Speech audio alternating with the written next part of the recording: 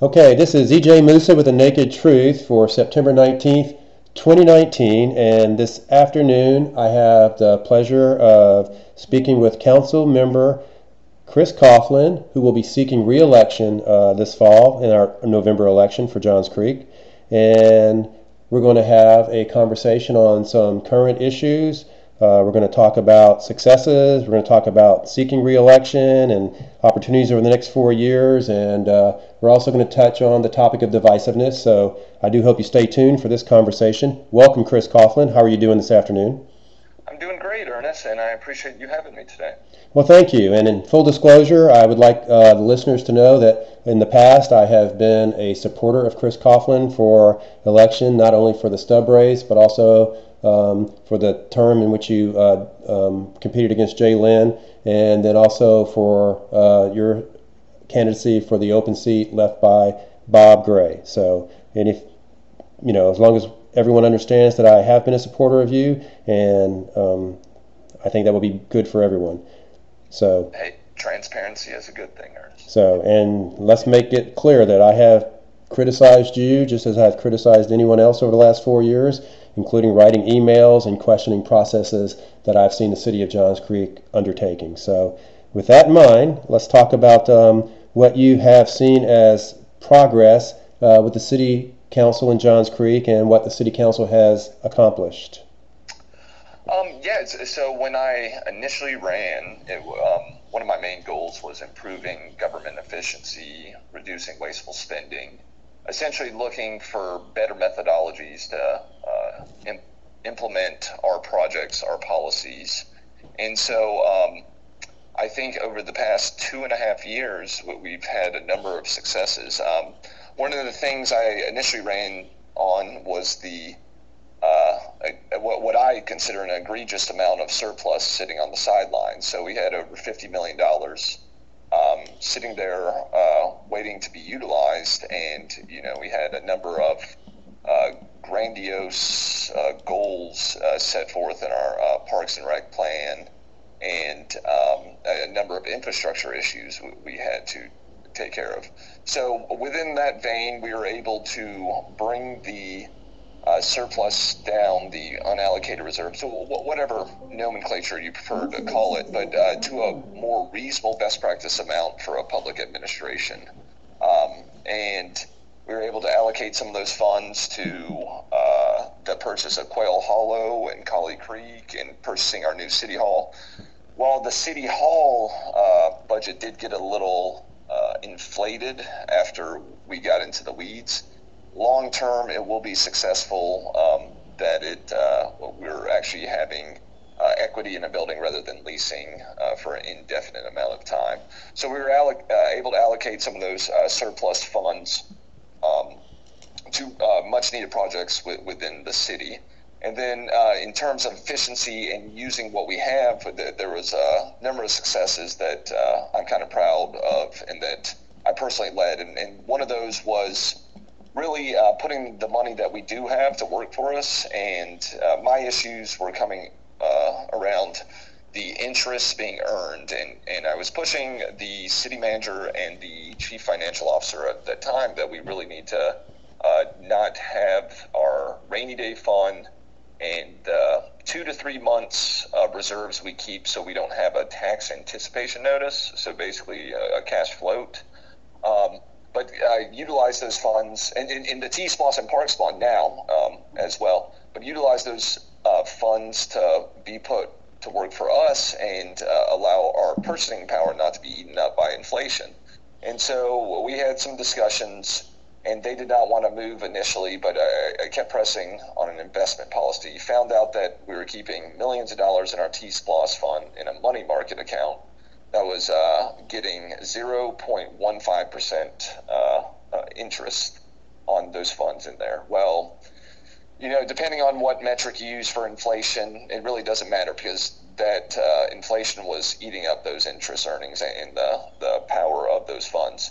So we led an investment policy, and we were able to get a number of our funds within the Georgia Fund One, which is a an account that's intended for municipalities and counties of Georgia to place their principal and have it protected and earn a pretty good interest rate. I think we're around 2.5%, but the principal's very protected. It's pretty much no risk in those funds. And then our new chief financial officer liked the idea of having our reserves work for us, and so we were able to negotiate some laddered CD rates that were better than Georgia Fund 1 with a certain bank.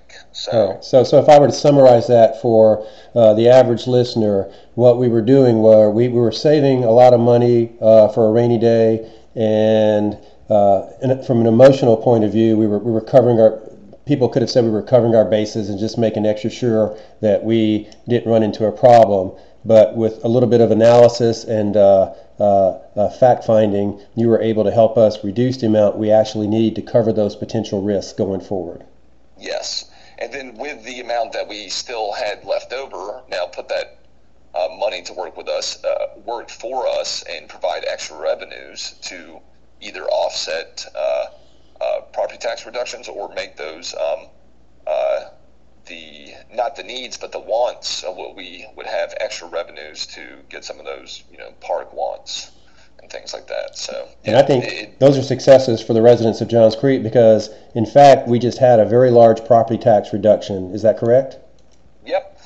We're down to 3.552 mils. So the cheapest, it varies based on obviously your house assessment, but the lowest millage rate we've had in the history of Johns Creek. Yeah. So one of the questions that people have asked me in the past was, what happens in fact, another council member had asked me this, what happens in the future if the need goes to where we, for instance, local option sales taxes drop off the map, we go into a recession.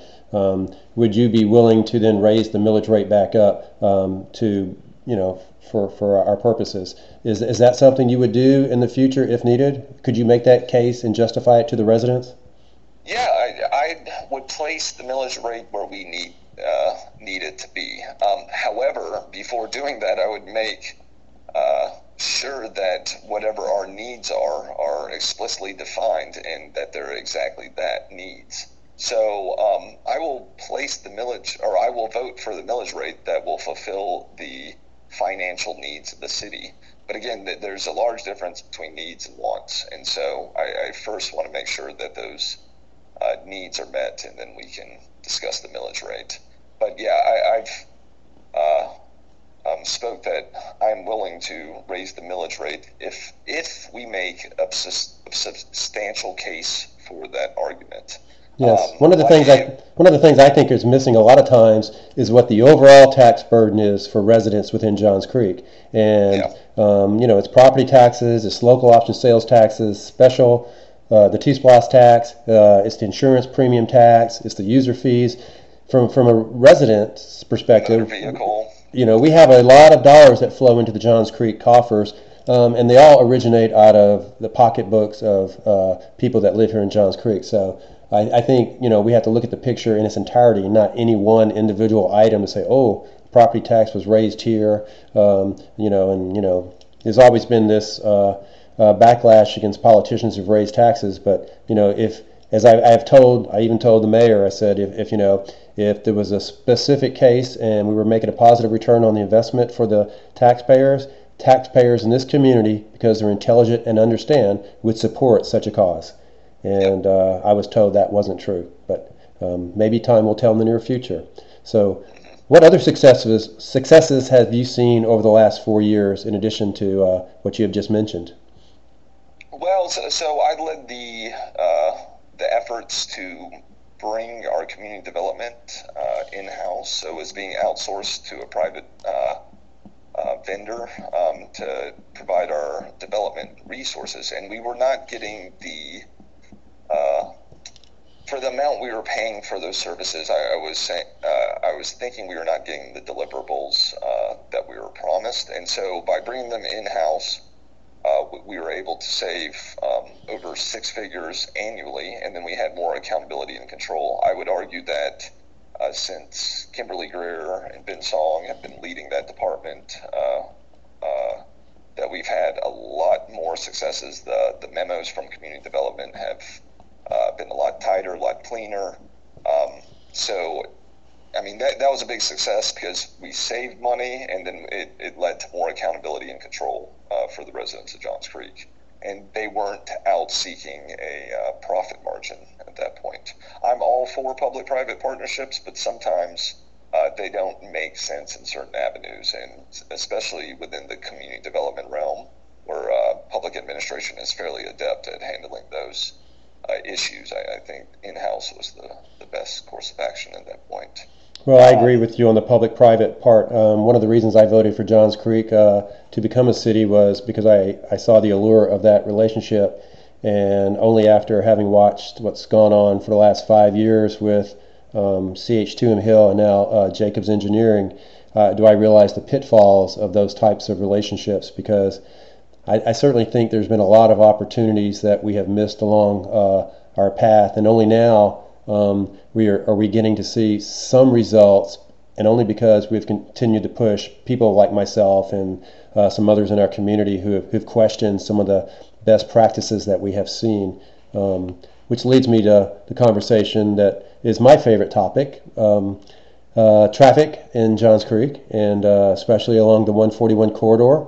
I know that with your help, we have gotten that third lane open southbound on 141, and I have seen a tremendous improvement in both mornings and evenings with southbound delays. Virtually there are none to speak of in both the mornings and the evenings, and I speak as someone who's been watching that for close to 20 years now.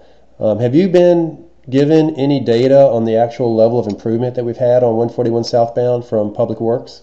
Not yet. I requested it about a month and a half ago. I do need to follow up, but the preliminary, just a small sample, was about 45 seconds a car for the AM peak hour traffic and the reduction in delay. So we're talking, thousands and thousands of minutes for every weekday southbound. Yeah, there's 25,000 vehicles that go southbound every day, and if you're saving, 20,000 minutes a day, say, for drivers in Johns Creek, that's a very tangible amount. And not only the frustration factor is gone now. So we reduced frustration. You can get through the intersection more quickly. The scope and the implementation of the project, I brought that to Lynette Baker's our new public works director, brought it to her attention. She got it approved by GDOT, and then the construction and the movement of the island was in 2 months with very, very minimal cost on the improvements to that intersection. So it was cheap, it was quick, and it's been effective. And it's kind of the mantra that rather than looking at, just traffic as a whole, you look at different intersections and, for lack of a better term, somehow making them chubbier or be able to access capacity there or adjust the light timing. Well, whatever it is, the key to the traffic issue is it's not widening lanes, it's looking at the intersections and making those more effective. Yes, I think so as well. No matter what the corridor, how we refer to the corridor, each corridor is made up of individual intersections, and those intersections can either help alleviate a problem or create a bottleneck. And quite literally, I have had reasons to drive up and down 141 towards McGinnis Ferry more often recently, and I can say with absolute certainty that there's been a massive improvement in the flow of traffic. Oftentimes I only catch one traffic light between here and McGinnis Ferry, and that is a far cry different than what it was just 18 months ago when I would get stopped at 48% of all traffic lights. And that was the frustrating thing when I was initially running, and I was building relationships with some of the signalization innovators in the field, and I was bringing some of their products to the attention of council. And then I was told, our ITS, or Intelligent Traffic System, was operating to its fullest capacity. And I was like, okay, I could believe you if you can just share what benchmarks and performance metrics you're making that assumption on. And so that was the problem, that we invested millions of dollars and we had no real strong data of performance metrics. And then once I was elected, we were able to drive the conversation to really get a signalization audit, if you will. And so after the audit, they said things were pretty good and that we had, very advanced technology, but things could be improved. And so that's where Public Works did bring in an expert on timing and optimizing our signals along corridors. We set benchmark data. He was like, this is what we're working with. And then we defined a few operational variables that, measure different measures of success. And so we set the baseline, and then we adapted the light timing to get better successes along those. And then we compared them almost like a empirical pre-test, post-test case study. And so looking at that, and like I dove into the numbers, from a frequency statistic perspective, comparing the befores and afters, and the effects are pronounced. They're both statistically and practically significant. And so those are just the few of the corridors that we've been able to tackle. And so as we do more like Jones Bridge, Abbott's Bridge, things will only continue to get better. So it's really crucial for us to A, be data driven, B, get the data, define what the real problem is rather than a generality such as we have a lot of traffic, and then seeking the proper solution that solves the identified problem. Is that something you would agree with? Yeah, I mean, so that was kind of also for the T-Splosh projects, sometimes traffic's bad was the goal of the project. And I was like, well, define the problem, define the expectations of the solution. What are the modeled results? How do we measure the project's successes? And we kind of have these 1-page, 2-page papers of T-Splosh projects that really define the problem statement, define what is your proposed solution and alternatives, and how do we measure success. And so with that, it's led me, like my favorite T-Splosh project is the Holcomb Bridge Barnwell intersection. I mean, it improves mobility, it improves safety. It's just all around an awesome project, and you can really see that in the problem statement and the model of effects. My least favorite is just a straight widening of Jones Bridge South to 5 or about the space of 5 lanes without much improvement on congestion or time of delay. And so when we kind of look at it from an efficacy point of view and let the data drive us, we can find out what are good projects and what are poor projects. And so that's why you might have me supporting one project but not the other, because if if we're putting taxpayer funds to a project, I'm gonna be damn sure that it's going to be effective, right? And so what's the point of doing something because it feels good, right? That's the problem that I think we have sometimes, is that we just want to do something. But I always want to make sure that something is going to be effective at addressing the problem. Well, for those of us who watched the T-Splosh list as it came together, it was quite apparent that we were given a dollar amount of money that we were going to have to spend, and then we needed to generate projects to spend that dollar amount, and that a lot of it was emotional and not necessarily grounded in research. And hopefully, hopefully we never do another T-Splosh, but if we do, hopefully we have the data-driven approach to what projects are going to be on that list going forward. So, well, in hindsight, yeah, it's like the Bell Bowls corridor. It was kind of vague in how it was presented, but that gave us the leeway to really look at the data and see which intersections are the most problematic, what we can address with these different solutions, and be able to tackle some of the problems innovative ways, and that we weren't prescribed to these certain notions. And I know there's a huge debate whether we're prescribed or not to the specifics of the T-SPLOS. It's clear that a lot of our neighbors and their legal teams do not feel the same way. If there's another method to get the goals of the original projects, I think that should be pursued. And if it makes the residents happier and it reduces traffic better, then I would not see why there is such a problem with adjusting the project to make it the best fit and make it solve the problem better. Well, good. So I know you're getting ready to seek re-election for the City Council of Johns Creek. The election is this fall. What opportunities do you see going forward for the next 4 years if you're re-elected? Well, so I got a lot of things cooking in the transportation realm. I'm working with Professor Steve Dickerson. He was the one who essentially invented the IP that Lyft and Uber utilize today. And he is actually in a lawsuit with them because I think they borrowed that IP without necessarily asking or compensating. Now, IP is intellectual property?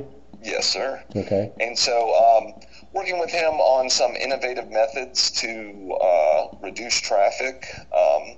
And a lot of it has to do with connected vehicles using an algorithm-based solution of origins and destinations, and essentially use connected vehicles to even maybe do a luxury van pool. And this is his brainchild, but there's enough data out there that we could essentially make free trips to wherever you want to go in this space. And when I say free, it's based on the investment of those folks initially that will want to see this as a working capital project, but essentially using Johns Creek to serve as an experiment of sorts of different methods that we could potentially reduce congestion. One of the ones that we were implementing in the past here was the Waze carpool. We got hundreds of folks off the road, and Waze paid for those rides, so it'd be the same concept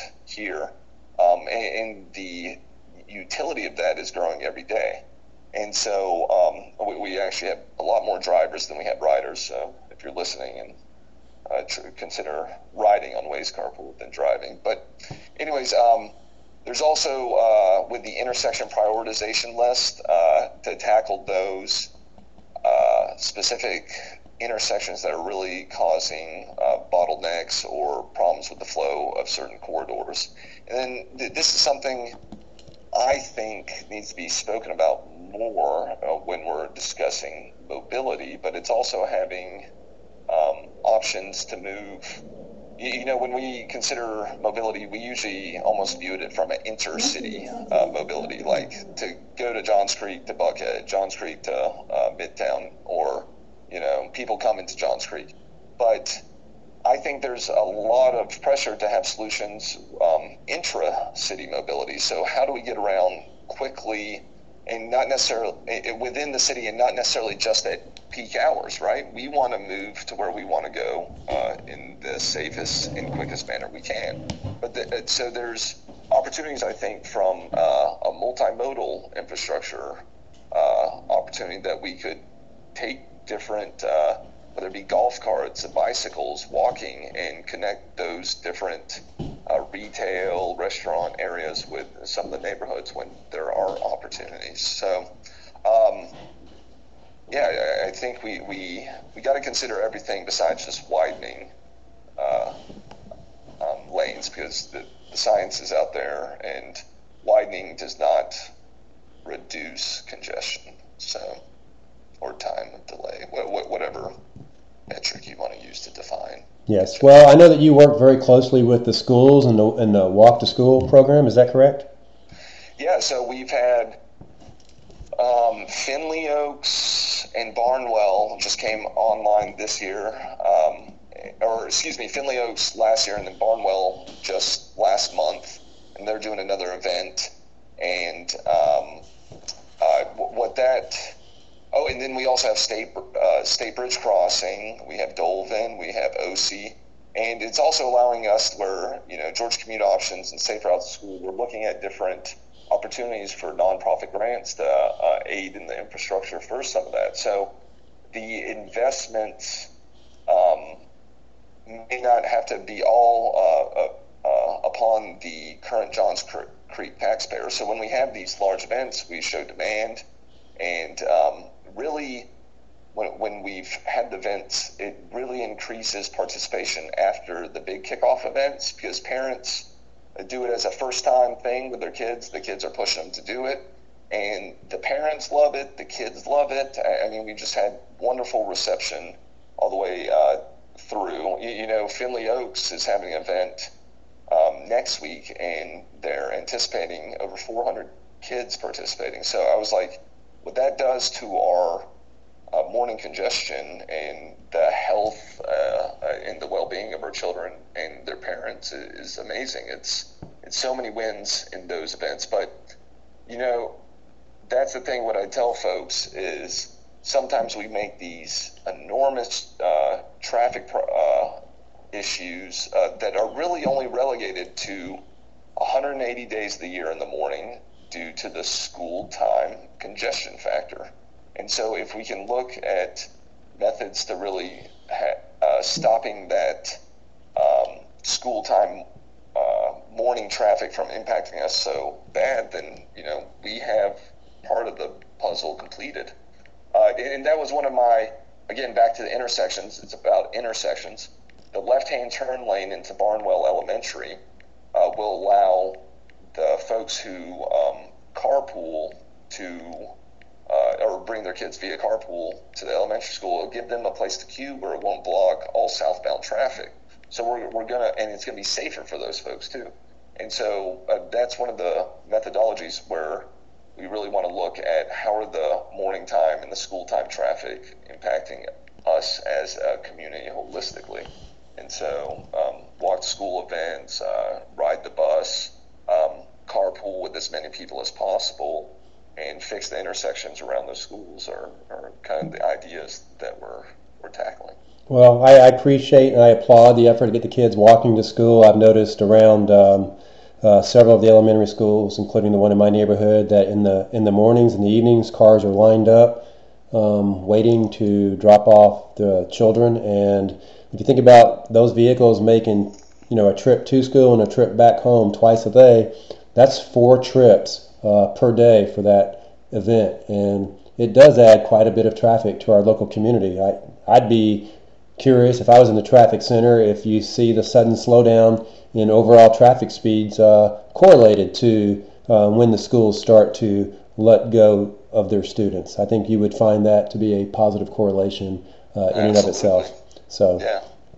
So, well, very good. Well, I do appreciate your efforts on that benefit. Is there any way that these schools can start doing these events more often, like once a month, or? Yeah. So we've kind of, just for literary purposes, to get the parents and administration, we do it as Walk to School Wednesdays, and so they do it periodically.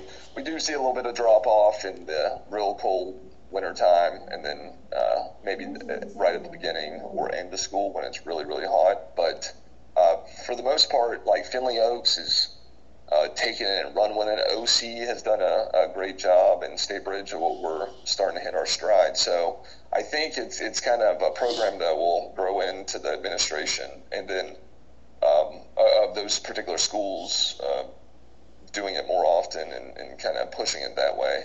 Well, I know we give awards to and recognition to different entities at the City Hall meetings for contributions to our community from different groups, Boy Scouts, Girl Scouts, things like that. Maybe we need to make it a competitive issue where the school that has the best walk to school record for the year gets recognized by the City Council for doing their part to help alleviate traffic issues in and around Johns Creek.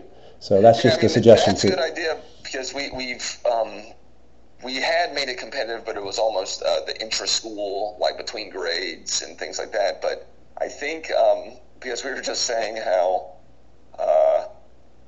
this one other school was doing it compared to another school, and you could tell the principal was like, oh, they had that many. So I think there is, use that element of healthy competition to kind of drive even better turnout, and then give that recognition for the effort and work that goes into it. So. And maybe not even do the recognition at the city hall, but go to the school and maybe have an ice cream social, or something like that at the school to recognize the impact of what's been done. And that way, city hall only holds so many people, but the recognition is a positive factor that will encourage that sort of behavior going forward. And I'm all for spending money, taxpayer money that provides positive, tangible results on behalf of all of us. So, amen. All right. So we've been talking for a while. I'm trying to think about what I have missed with you. There is one issue I want to bring up with you, if we can talk about it real quickly. Go ahead. I just wanted to talk about in the future too. One of my accomplishments was looking at things different from our procurement process and using different methodologies to save money. And reverse bidding was one of those. But with our parks plan, as you may be aware, and I'm sure you are, Ernest, that the original estimates for the park projects, and specifically a lot of the build-outs, were severely underestimated. So we have a gap in funds of what we, and I was not on council when the parks bond was proposed and the projects were estimated. But another is using different procurement strategies, getting nonprofits and individual donors to help make up those gaps, and to really work with other jurisdictions to see how we can get the parks bond plan implemented. Because I do think we're waiting to complete a number of those projects, but there's a lot of ideas that we have out there to potentially make those gaps in funding. And then obviously I want to pursue a data-driven stormwater plan over the next term. So, well, I think both of those are critical issues. On the parks issue, it's my personal feeling, and no one else's, that I think we've tried to bite off too much too quickly.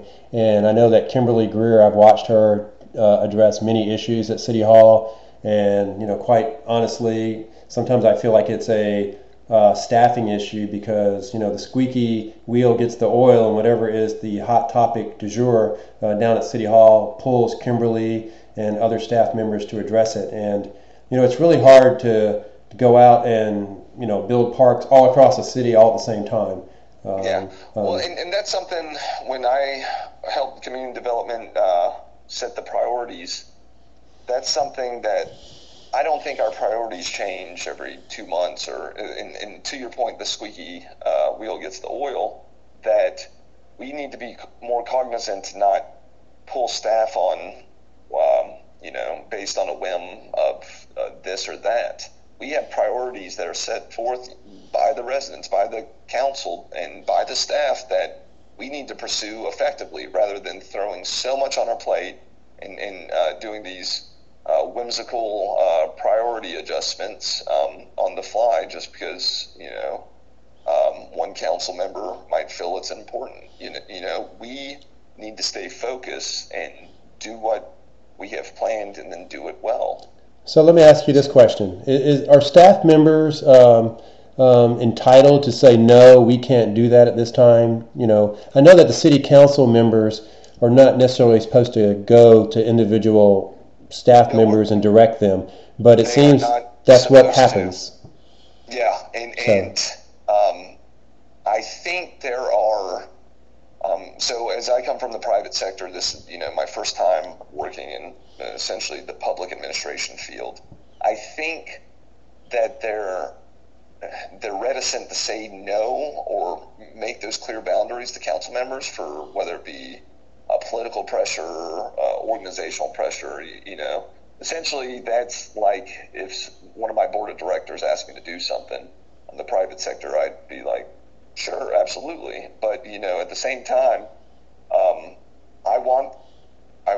council has to abide by the charter and the rules we've put in place. We cannot direct staff and nor should we be pulling them to have these wild goose chases every so often.